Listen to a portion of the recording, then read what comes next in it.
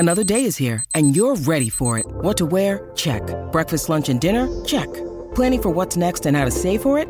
That's where Bank of America can help. For your financial to-dos, Bank of America has experts ready to help get you closer to your goals. Get started at one of our local financial centers or 24/7 in our mobile banking app. Find a location near you at bankofamerica.com/talktous. What would you like the power to do? Mobile banking requires downloading the app and is only available for select devices. Message and data rates may apply. Bank of America NA, member FDIC. Hey, what's going on, everybody? This is the Talking Tactics podcast. My name is Daniel. It's your boy, Half Hope. Hey, everyone, it's Carl Anker. Half Hope, where can people find you before we get started? HalfHopeFootballHots.com or around the corner. You can find my writing on The Athletic, where I cover Manchester United and a number of Premier League football clubs. I'm doing more writing at Off Target on Substack. So all the links are in the description. You can follow us as a podcast on Twitter. If you're listening on Spotify, give us a follow. If you're on Apple Podcasts, subscribe. It's free. Leave us a 5-star review and we'll read it on the show. Although I don't know if people leave reviews anymore. Maybe we've exhausted the number of people who leave reviews. I don't know, but leave one if you have it. Or actually what it is not everyone has an Apple device. Sometimes I forget that. That's somebody who's embedded in the ecosystem, as they say. So yeah, shout out to the people on Android. You two are on Android? Android from Dave Dot. Still, I've never owned an iPhone and I'm proud of that. Never owned an iPhone. iMessage, man. You guys got to get on it. It's good. What is Android's messaging system? What do they call it? Is it just messages?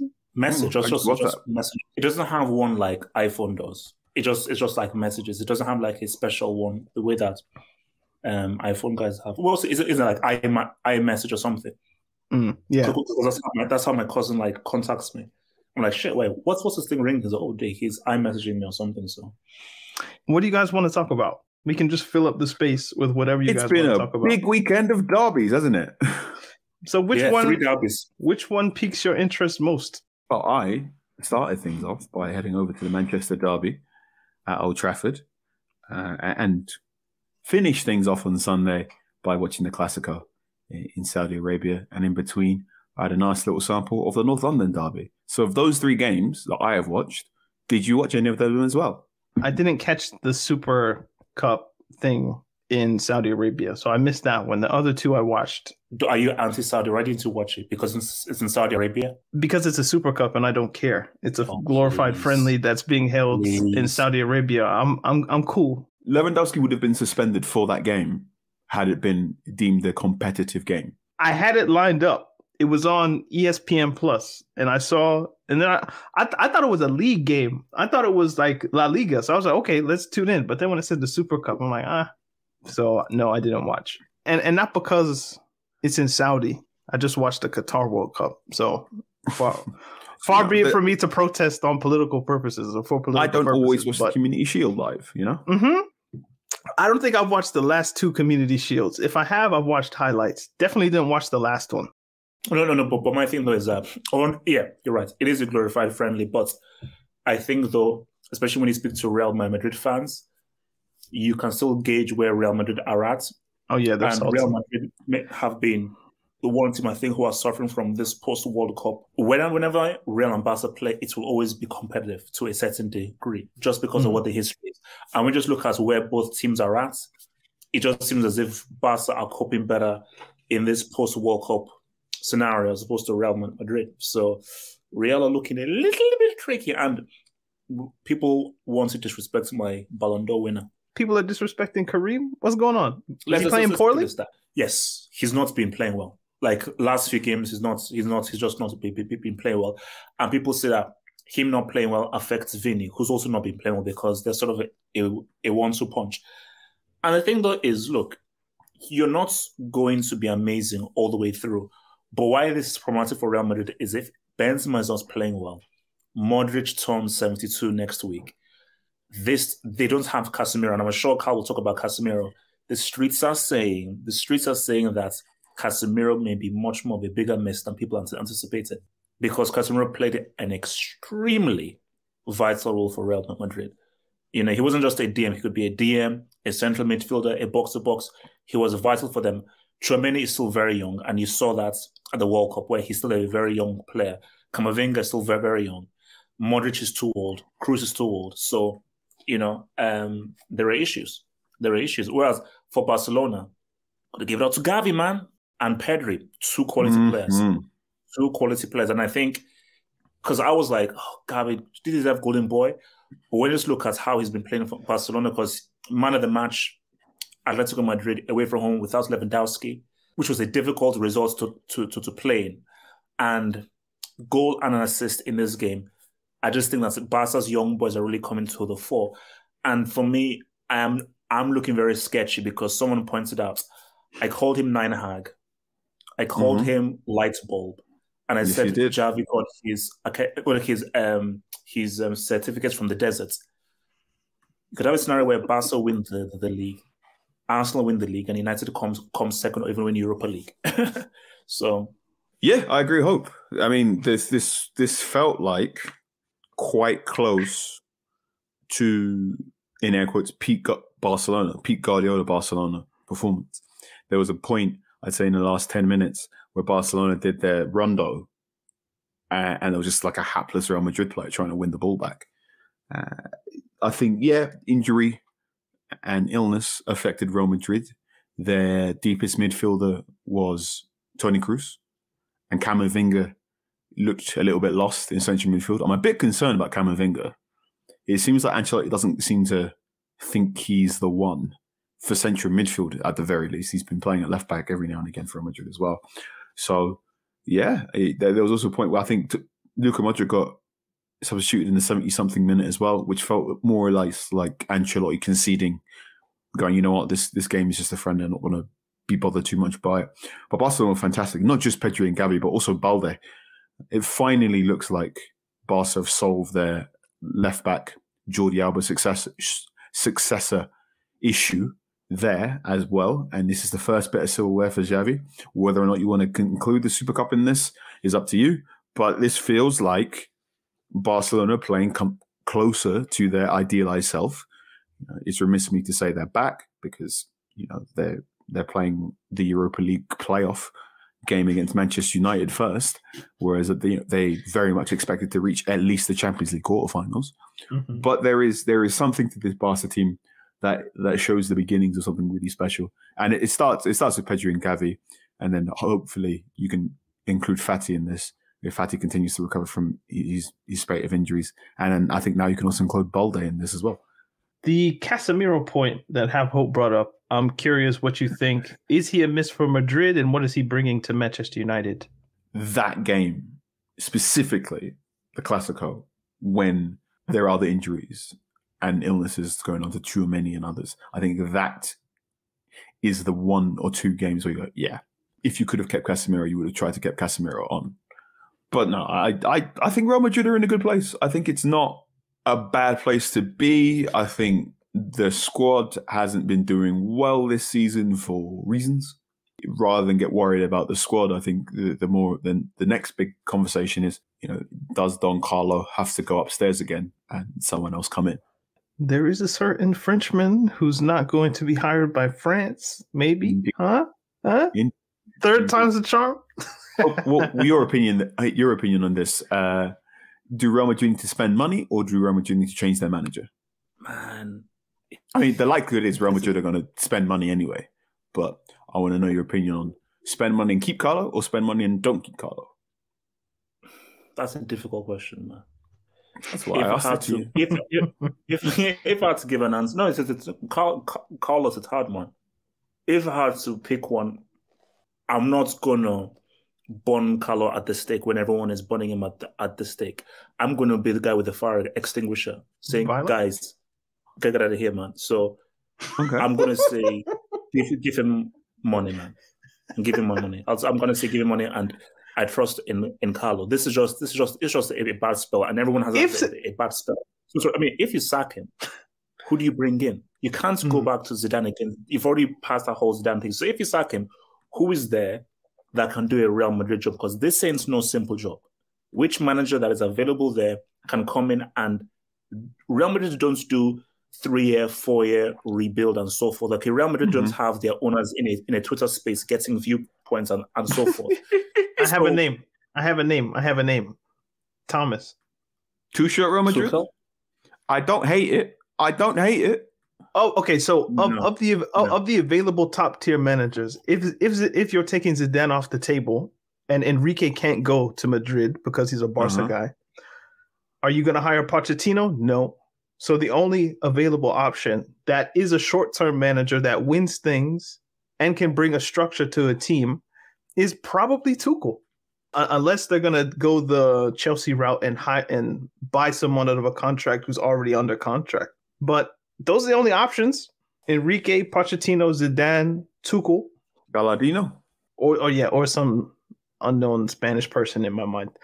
But I think Tuchel might make sense. And I think Madrid fans, Madridistas, they would like Tuchel. You know what? I think Tuchel makes sense. I don't think Tuchel is a good league manager, but he's an excellent tactician. So he will do well in the UCL. You know, this is a perfect period for it. Because let's be real. Nobody wants to say this, and nobody ever will, because it makes for uncomfortable conversation.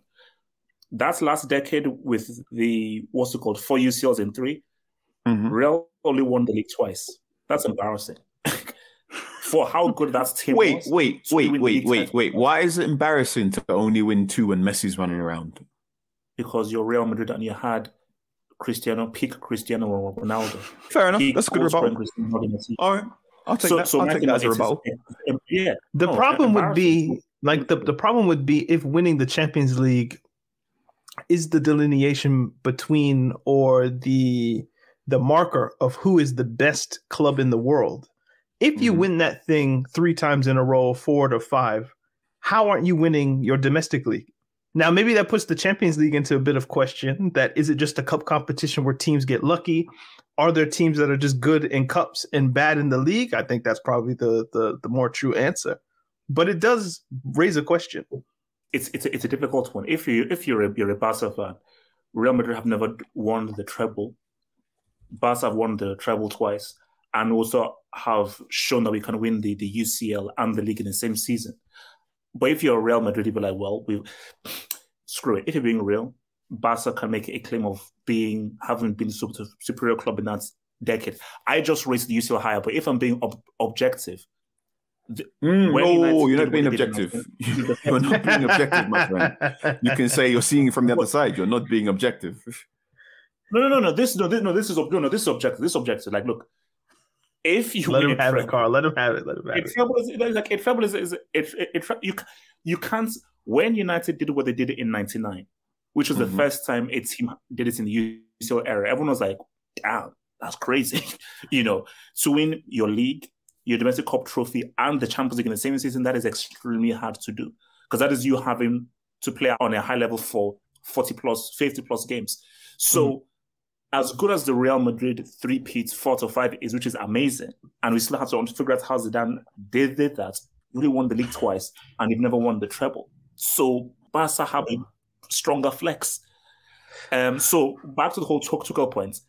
For Tuchel, are you sure you will win the UCL with no Modric, no Kroos, no Benzema, because they're obviously aging and so forth? Are you sure? Because if you're sure you can win the UCL, okay, let's talk. If you're sure you're not going to win the UCL, are you sure you'll win the league with a Barca that is going to re-emerge? And who knows what happens if Atleti sack Simeone and get a manager who doesn't come with a jail sentence. So, Tuchel to Atletico might make more sense than Tuchel to Madrid. That would make sense. But Simeone kind of has that place on lock. And please, I'm going to be very specific here. I am saying there is some smoke. There isn't burning. There isn't fire. You should not call the fire brigade. The nature of João Felix's loan to Chelsea gives halfway decent credence to the theory that Simeone will be leaving Atletico Madrid at the end of the season. I hear people who say that. And part of me wants to think it's true just because it would give more evidence to American owners don't know what they're doing kind of thing.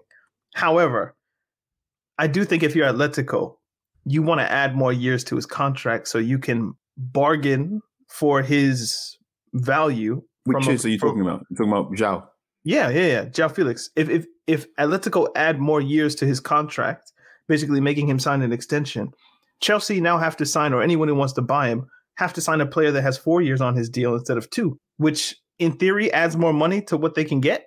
And if Felix really wants to leave, he'll sign whatever just so he can get the loan to Chelsea and then maybe get his move in the summer. So I hear you that maybe João Felix's contract is a sign that they're going to let go of Simeone. That way they can get Felix back. However, I do think maybe Felix is thinking, I'll just sign whatever so I can get out of here. But I would like to believe you because that means Boli doesn't know what he's doing. And that's good for my narrative. Now, I thought you were going to go a little bit more in depth on Casemiro and basically like what he's doing for your team, because I guess that could kind of dovetail us into the Manchester derby that let's talk about the Manchester derby. That was a pleasant surprise. So I was there at Old Trafford. It was my first Manchester. Offside? Do you want to get into this now? It was definitely offside. Should we just go straight into this? Can we just go straight into this? Let's go straight into this. Let's go for it. I'm ready. So I've done Talk of Devils and I've done the Athletic football weekend recap, and I am of the opinion that this goal wouldn't have counted if the away team had scored it. So I'm not saying it's a Manchester United thing. I'm not saying it's a City thing, but I think if the away team scores this goal, it's not given. The combination of, I always don't think this goal happens unless it's a derby, right? So it's an imperfect storm of it's a derby. There's a bunch of intangibles. Everyone's got heightened emotions.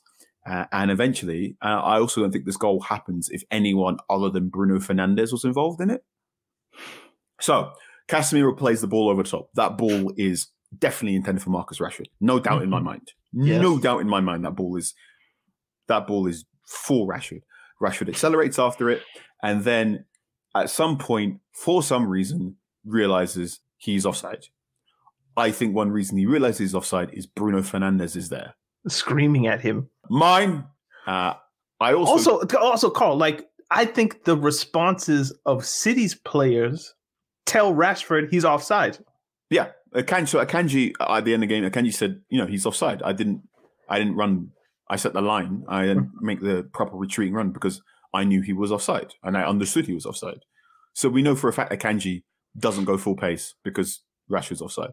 You can also see the positioning and the path that Ederson takes is affected by what Rashford is doing. I think if Rashford wasn't there, Ederson, being Ederson, would have made a proper full sweep. Good bing, bang, boom. Now, as I said before, I don't think Rashford doesn't touch the ball unless Bruno Fernandes goes, leave it.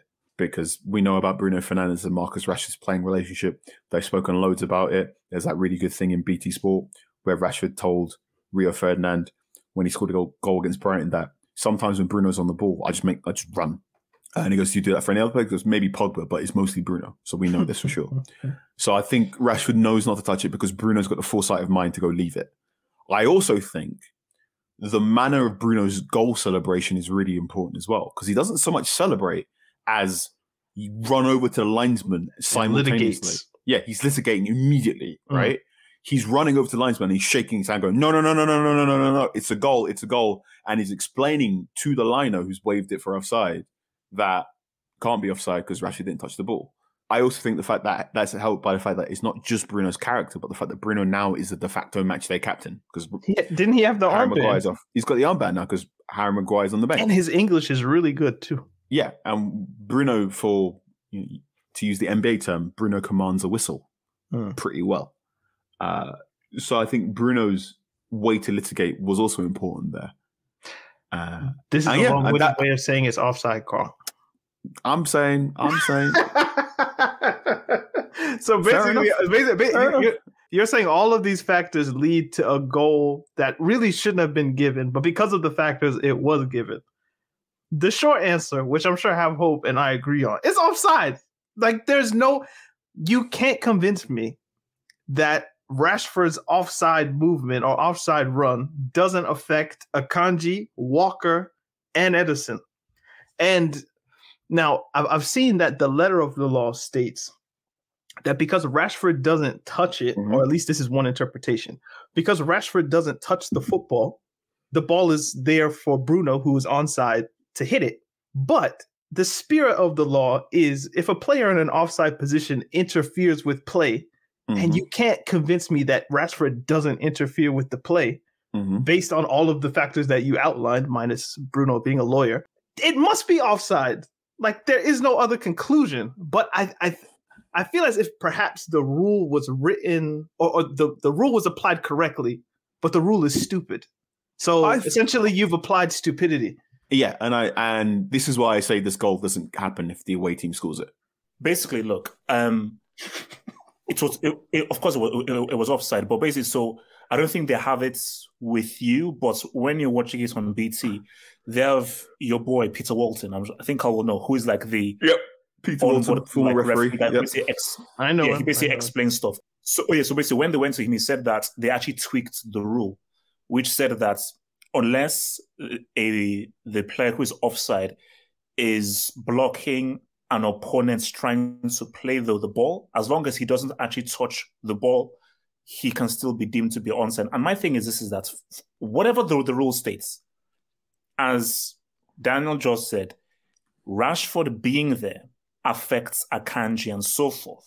100% him being there affected how Akanji and Edison defended. But City, you can't cry about this. Play to the whistle. Yes. He plays the whistle. Rashford was super smart. He was super smart because Rashford knew that, I'm offside. But if I just sort of shield the ball and protect the ball, I can leave these guys in La La Land. You know what? They may call it as offside, but let me at least just take a chance. Let's me shield it, Bruno score, and let's see what happens. They teach us this when you even play football in school. Play to the whistle. Assume that you're not going to get the goal. Play to the whistle, play to the whistle, play to the whistle. I think I will remember this. FA Cup game. It was West Ham against United. A ball was played to De Canio, and he was in acres of space. And everyone said, he's offside. And Bart says, put his hand up and didn't move. Because Bart thought, okay, if I put my hand up, that he's offside, De Canio is going to stop. And not so, but De Canio just kept on playing, and it was onside. So it's like, no. You play to the whistle. You always is the basic that they teach you from school football. Play to the whistle. So, and for those players, you got screwed over, but at the same time, keep playing and keep defending as if he's onside or as if they're not going to call it as offside. So you can never ever assume. I agree with that. I agree with that full-heartedly. Like, play to the whistle. However, there does need to be a conversation about the rule because of VAR. Like, VAR exists for these reasons, doesn't it? So common sense can prevail, but football doesn't operate on common sense. Go ahead. Should it is a different question from does it? Yeah. And okay, I'm gonna try and put all this to one side because I'm a Manchester United fan. I'm a Manchester United reporter, so you can call me XYZ. Question to both of you: do you think Manchester City lost that game because of that goal? Hell no. Follow-up question, Hope. Why did Manchester City lose that game? They lost that game because tactically they were all over the place. Pep's setup was a mess. Ten Hag tactically got him. I believe, correct me if I'm wrong, I believe Grealish's goal was City's first shot on target. I think that was the first shot on target. The way he employed Fred, the way the midfield worked, the amount of times that City lost the ball, how bad Silva was, how bad De Bruyne was. I think Haaland had like 12 touches the whole game, or maybe even less. It was a mess. And now that's Lukaku, we would know the number. This is a different convo as Haaland made City worse. That's a different convo to have. But I think that United, to pinpoint that on that particular point, no, you have to look at the entire context of the game. And we have to look at the entire context of the game. It was lost, especially in that first half. Yes, they came back in the second half, but tactically, Ten Hag got Pep. See, there's so many ways we can go with this because this is a huge week. But before we even get there, mentally speaking, that was huge from United. And you know why it was so huge? Because look at Pep's post-match thoughts. I don't care about the such a liar, bro. We've won a lot. This was interesting because obviously I was there. So he said to BT Sport, we can't win the Premier League this way. He's such a liar, bro. And then what happened was he comes into the press room at the Old Trafford media room, and we went, Pep, we've just seen you concede the title on BT Sport, and he went, no, it doesn't mean that. And then he elaborated in that very Guardiola-esque way where he's half taking the mick and half saying, you need to figure out what I'm trying to say. And I spoke to Sam Lee. Sam Lee covers Manchester City for The Athletic. His interpretation of what Pep was trying to say, both on BT Sport and in the press room, was Pep saying, I don't really mind about winning the Premier League because what's most important is that we play in a fashion that we did in the second half, which is the Pep thing of saying, if we keep playing at our maximum, it doesn't matter. We're going to win what we need to win anyway. My interpretation of it, again, as covering Manchester United and being a Manchester United fan, was Pep saying, you can't win every single game all of the time. One of those weird bits of Pepness.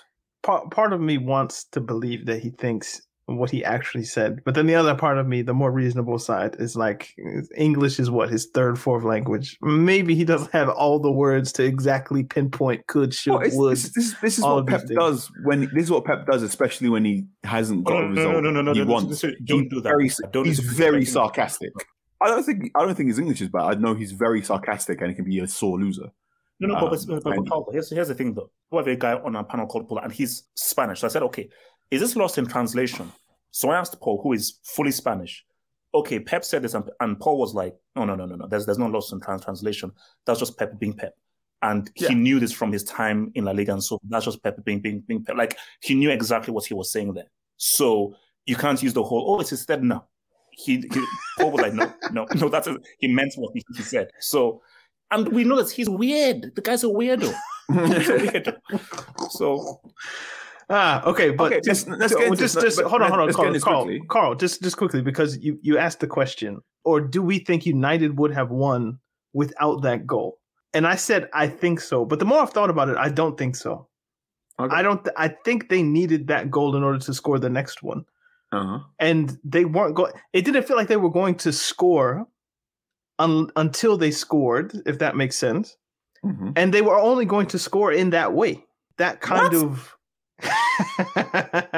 I know. I know what Daniel's saying. So I was live tweeting the whole thing, and there's a point. So the first 20 minutes of that second half, Martial went off. Anthony is playing up front, and you've got Marcus Rashford on left hand side.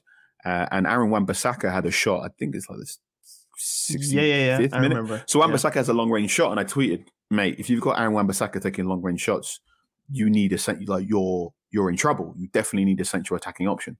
And then they get the goal anyway, the offside goal. Then Rashford goes up front because Garnacho comes on the left hand side, and then the second goal happens. So yes, I can see Daniel's point of the second goal. Doesn't happen without the first. Without the first, but also... But I'm saying the first goal also doesn't happen without the offsideness of it, which means where would the first goal have come from were it not for that offside? I don't know if it comes. We will leave that to the listener.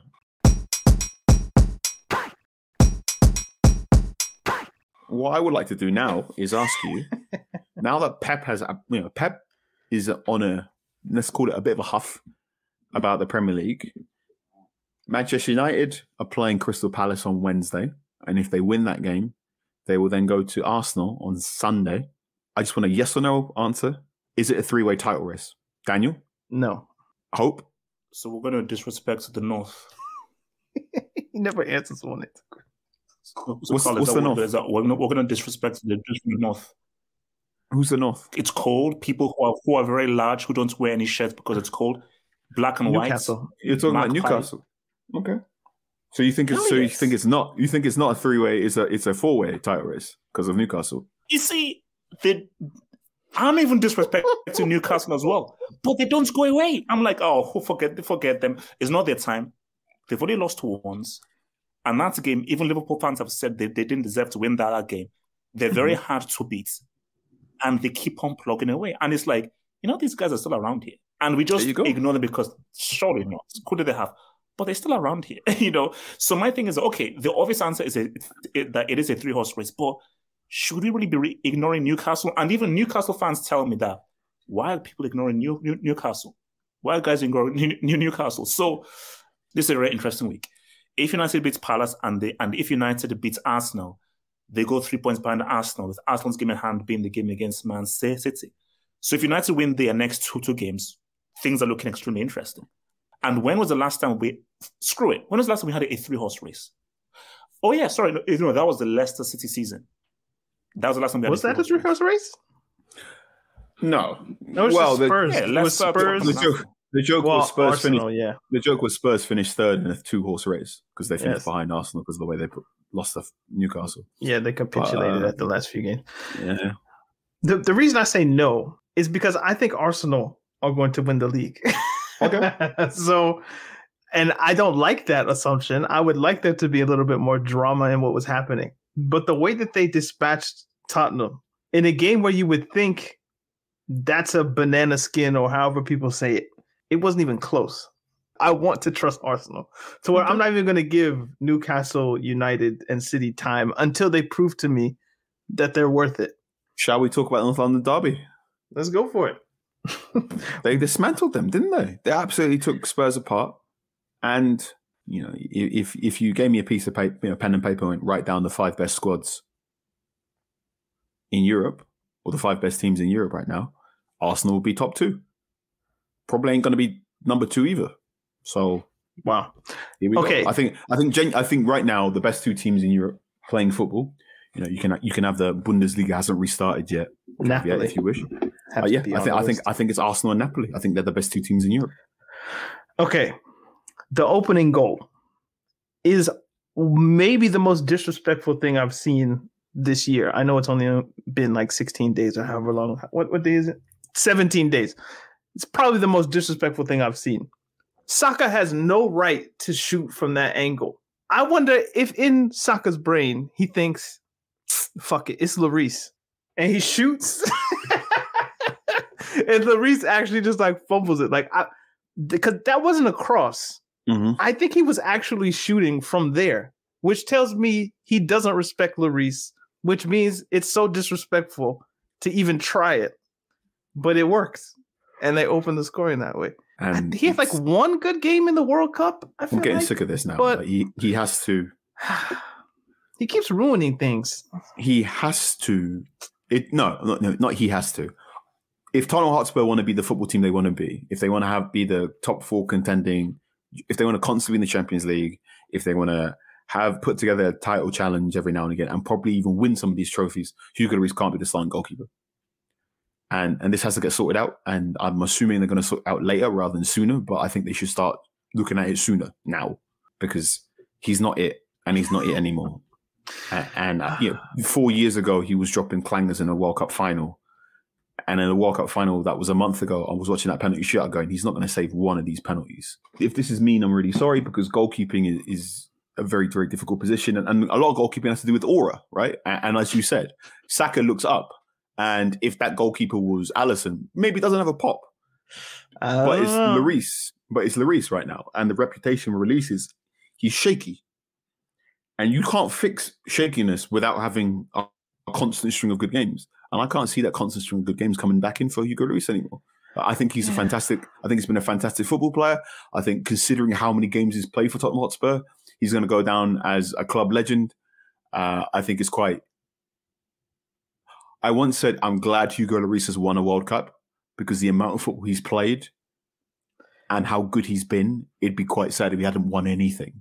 So it's good that he's got a World Cup, but also I think he's in the beginning of a decline that a team that wants to finish in top 4 can't keep carrying. He didn't win anything with Lyon. I will look that up. remember. Give me a sec. No, he missed that run. Like Yeah, you know when they won 6 or 7 straight, he won a Coupe de France and a Trophée de Champion. So he never won a league. That's all he had. And the Nations League. Mm-hmm. If You don't rate the Nations League. Damn. No. They're reorganized friendlies, bro.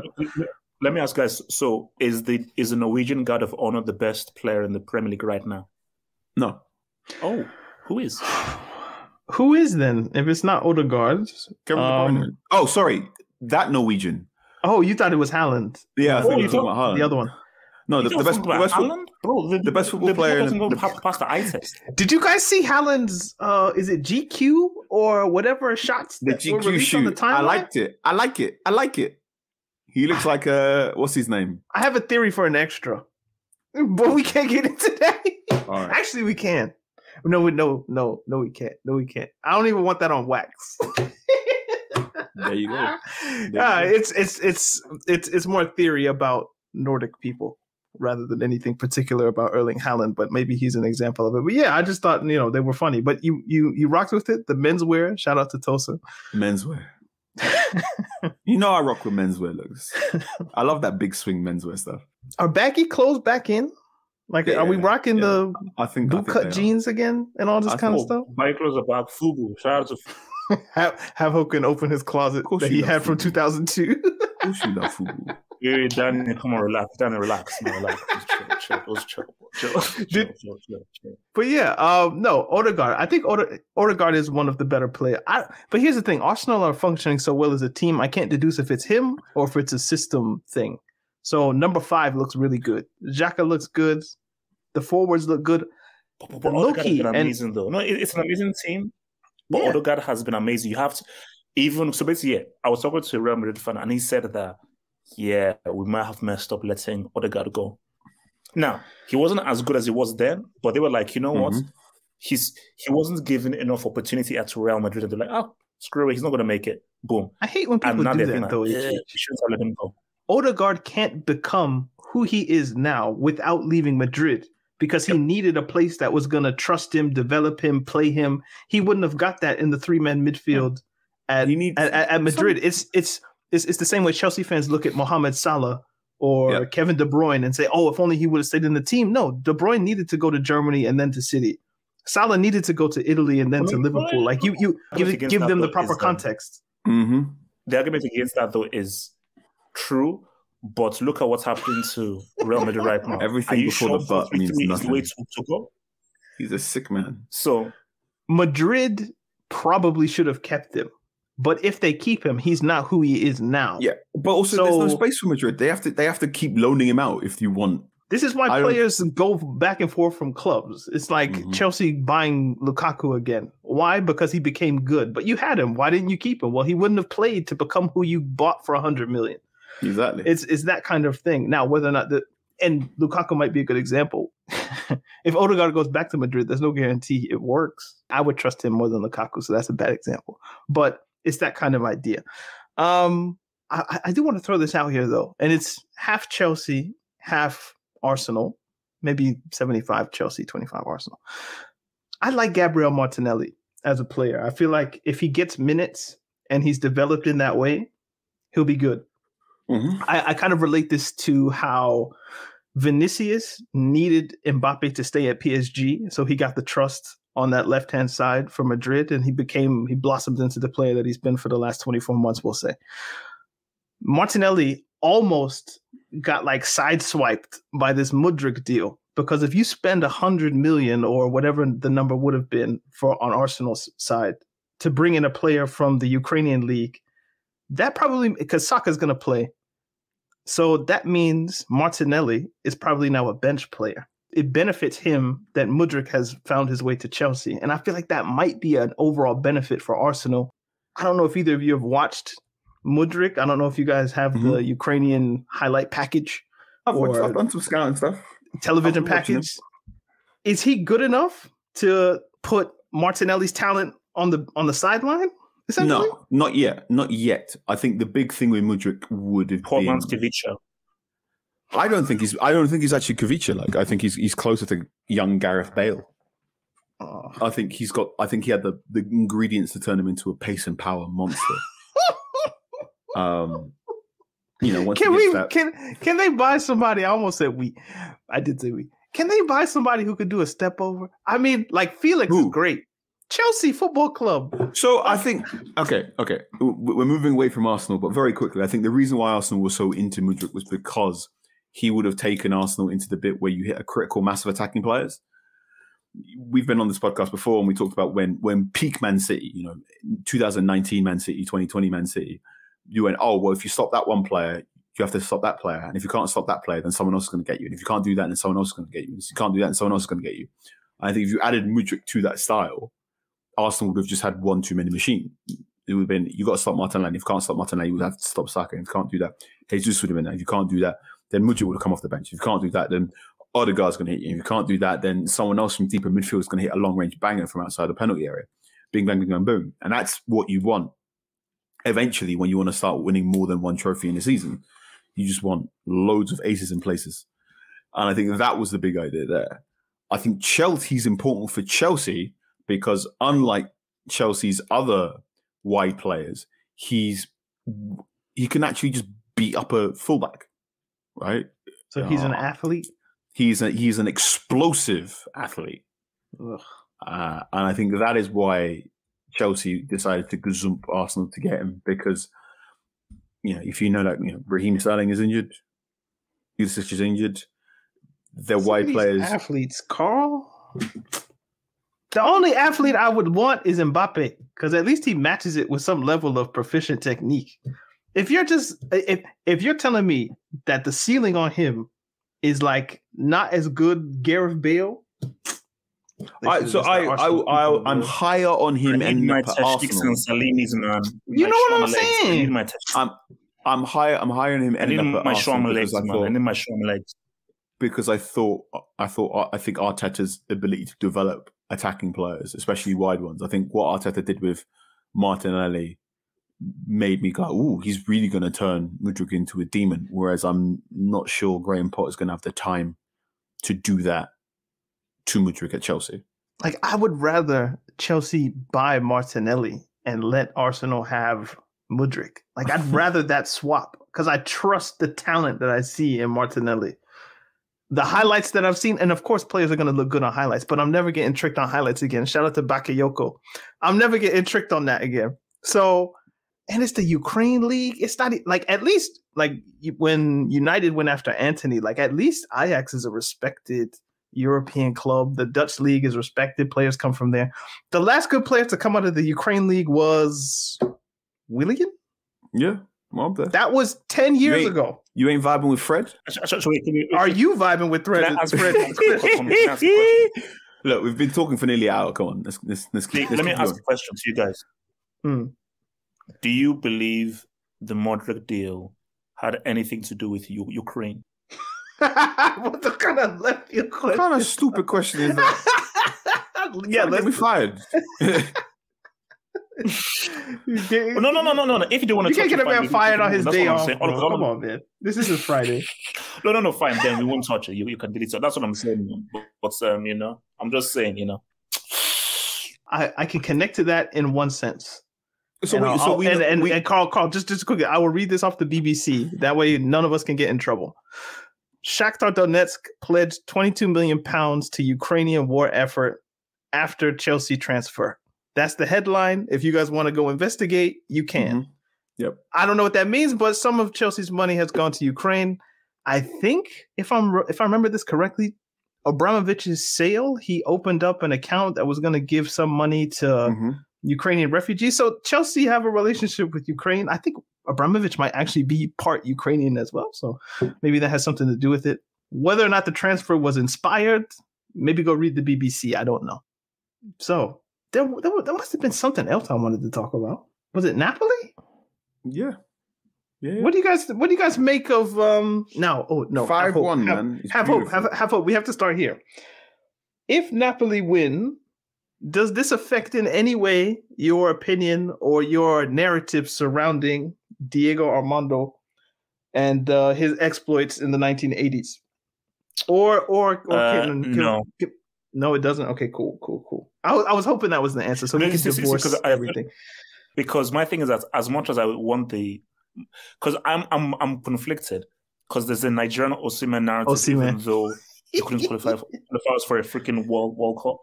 And then there's the Maradona one. But my thing, though, is Napoli won that against peak Milan and peak Juventus.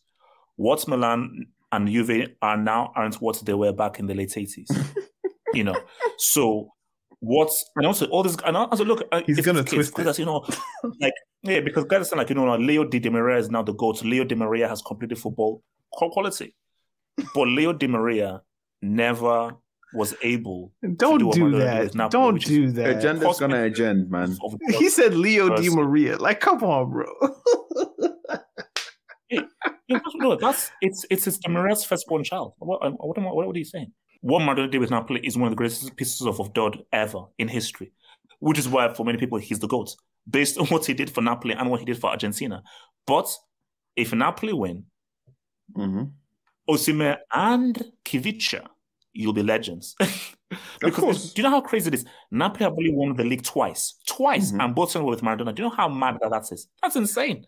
HH, I know there's a bit of lag, but in your encyclopedic footballing brain of been playing Football Manager since 1973 or whenever it started, do you have a frame of reference for any other player from Georgia? Like, could you name one other than Kavicha? Oh man, I can't think of one. Oh, there was one in the Premier League for a while in the 2000s. He was one in the Premier League. Yes, is it Kaladze? Was Kaladze Georgian? Yeah, it was a K in there. Well, there are K's everywhere apparently, based on my guy's name. But I was just curious. It's not to give you a quiz. I'm sure somebody will tell us, but I can't think of another person from Georgia. Like that is Dodd. A guy from Georgia is even making it to Napoli. Like, yes, Kaka Kaladze. He played for Milan. Well done, and bro. He is from Georgia. Yes. Well done. All right. Kaladze, yeah. Here's another one for you. If Mudryk costs 70 to 80 million with 30 Double million plus, how much is Kuvica going to cost? Double it. 200 mil. You think he's a 200 mil player? Well, you said 70, so 140, 150. I mean, the money's crazy. If Anthony's 100, then Kavica's probably what?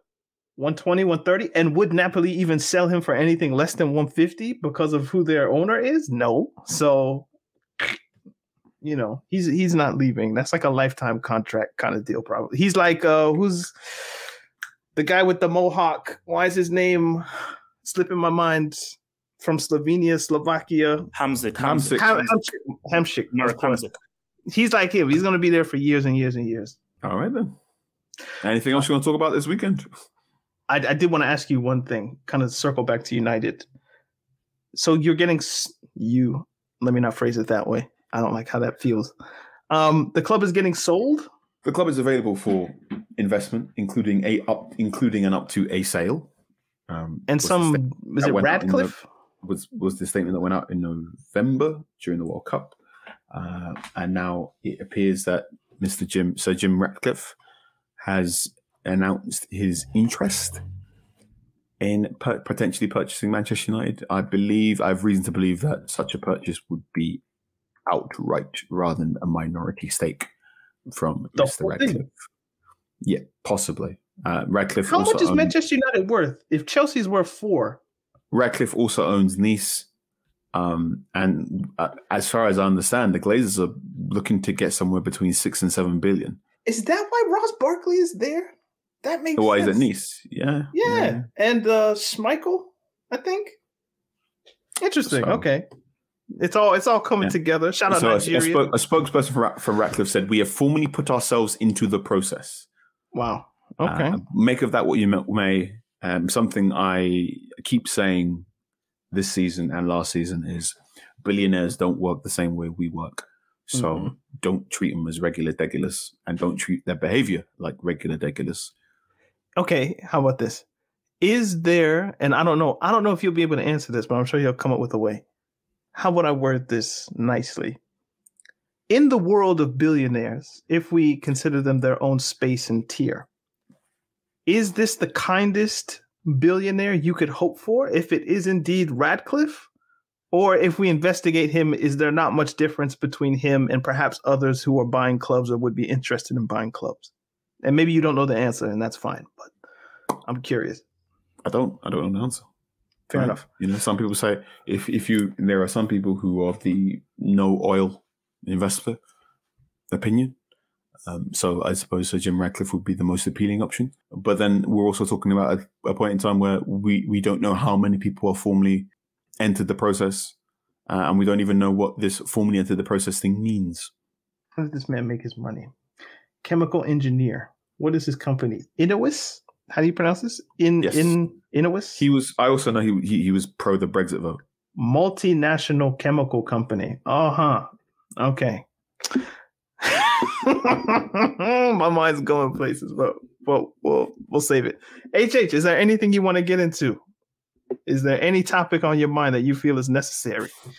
Should a football owner be in a Twitter space? Yes or no? What happened? Todd Bowley was in a Twitter space recently. Speaking or just chilling? Like listener? Was he fine. listener or speaker? He was just chilling. He was there. He was just listener. No, I think he was co-host at the point. At the point he was co-host when he was a listener. How did I miss this? I guess I haven't been on Twitter that much. Yeah, shit. How did you miss it? Like this was like the big news on Twitter was like he was on a Twitter space. That was the big news on Twitter after the game. Yeah, it was the big news in your corner. The big news in your corner of Twitter, you know? Yeah, but I think you might be more deeply entrenched in Chelsea Twitter than me, which is kind of scary. Yeah. Well, no, look, Dan, relax. It's by virtue of what I do, but it's virtue. It's very indirect, so harmless, very indirect. But basically,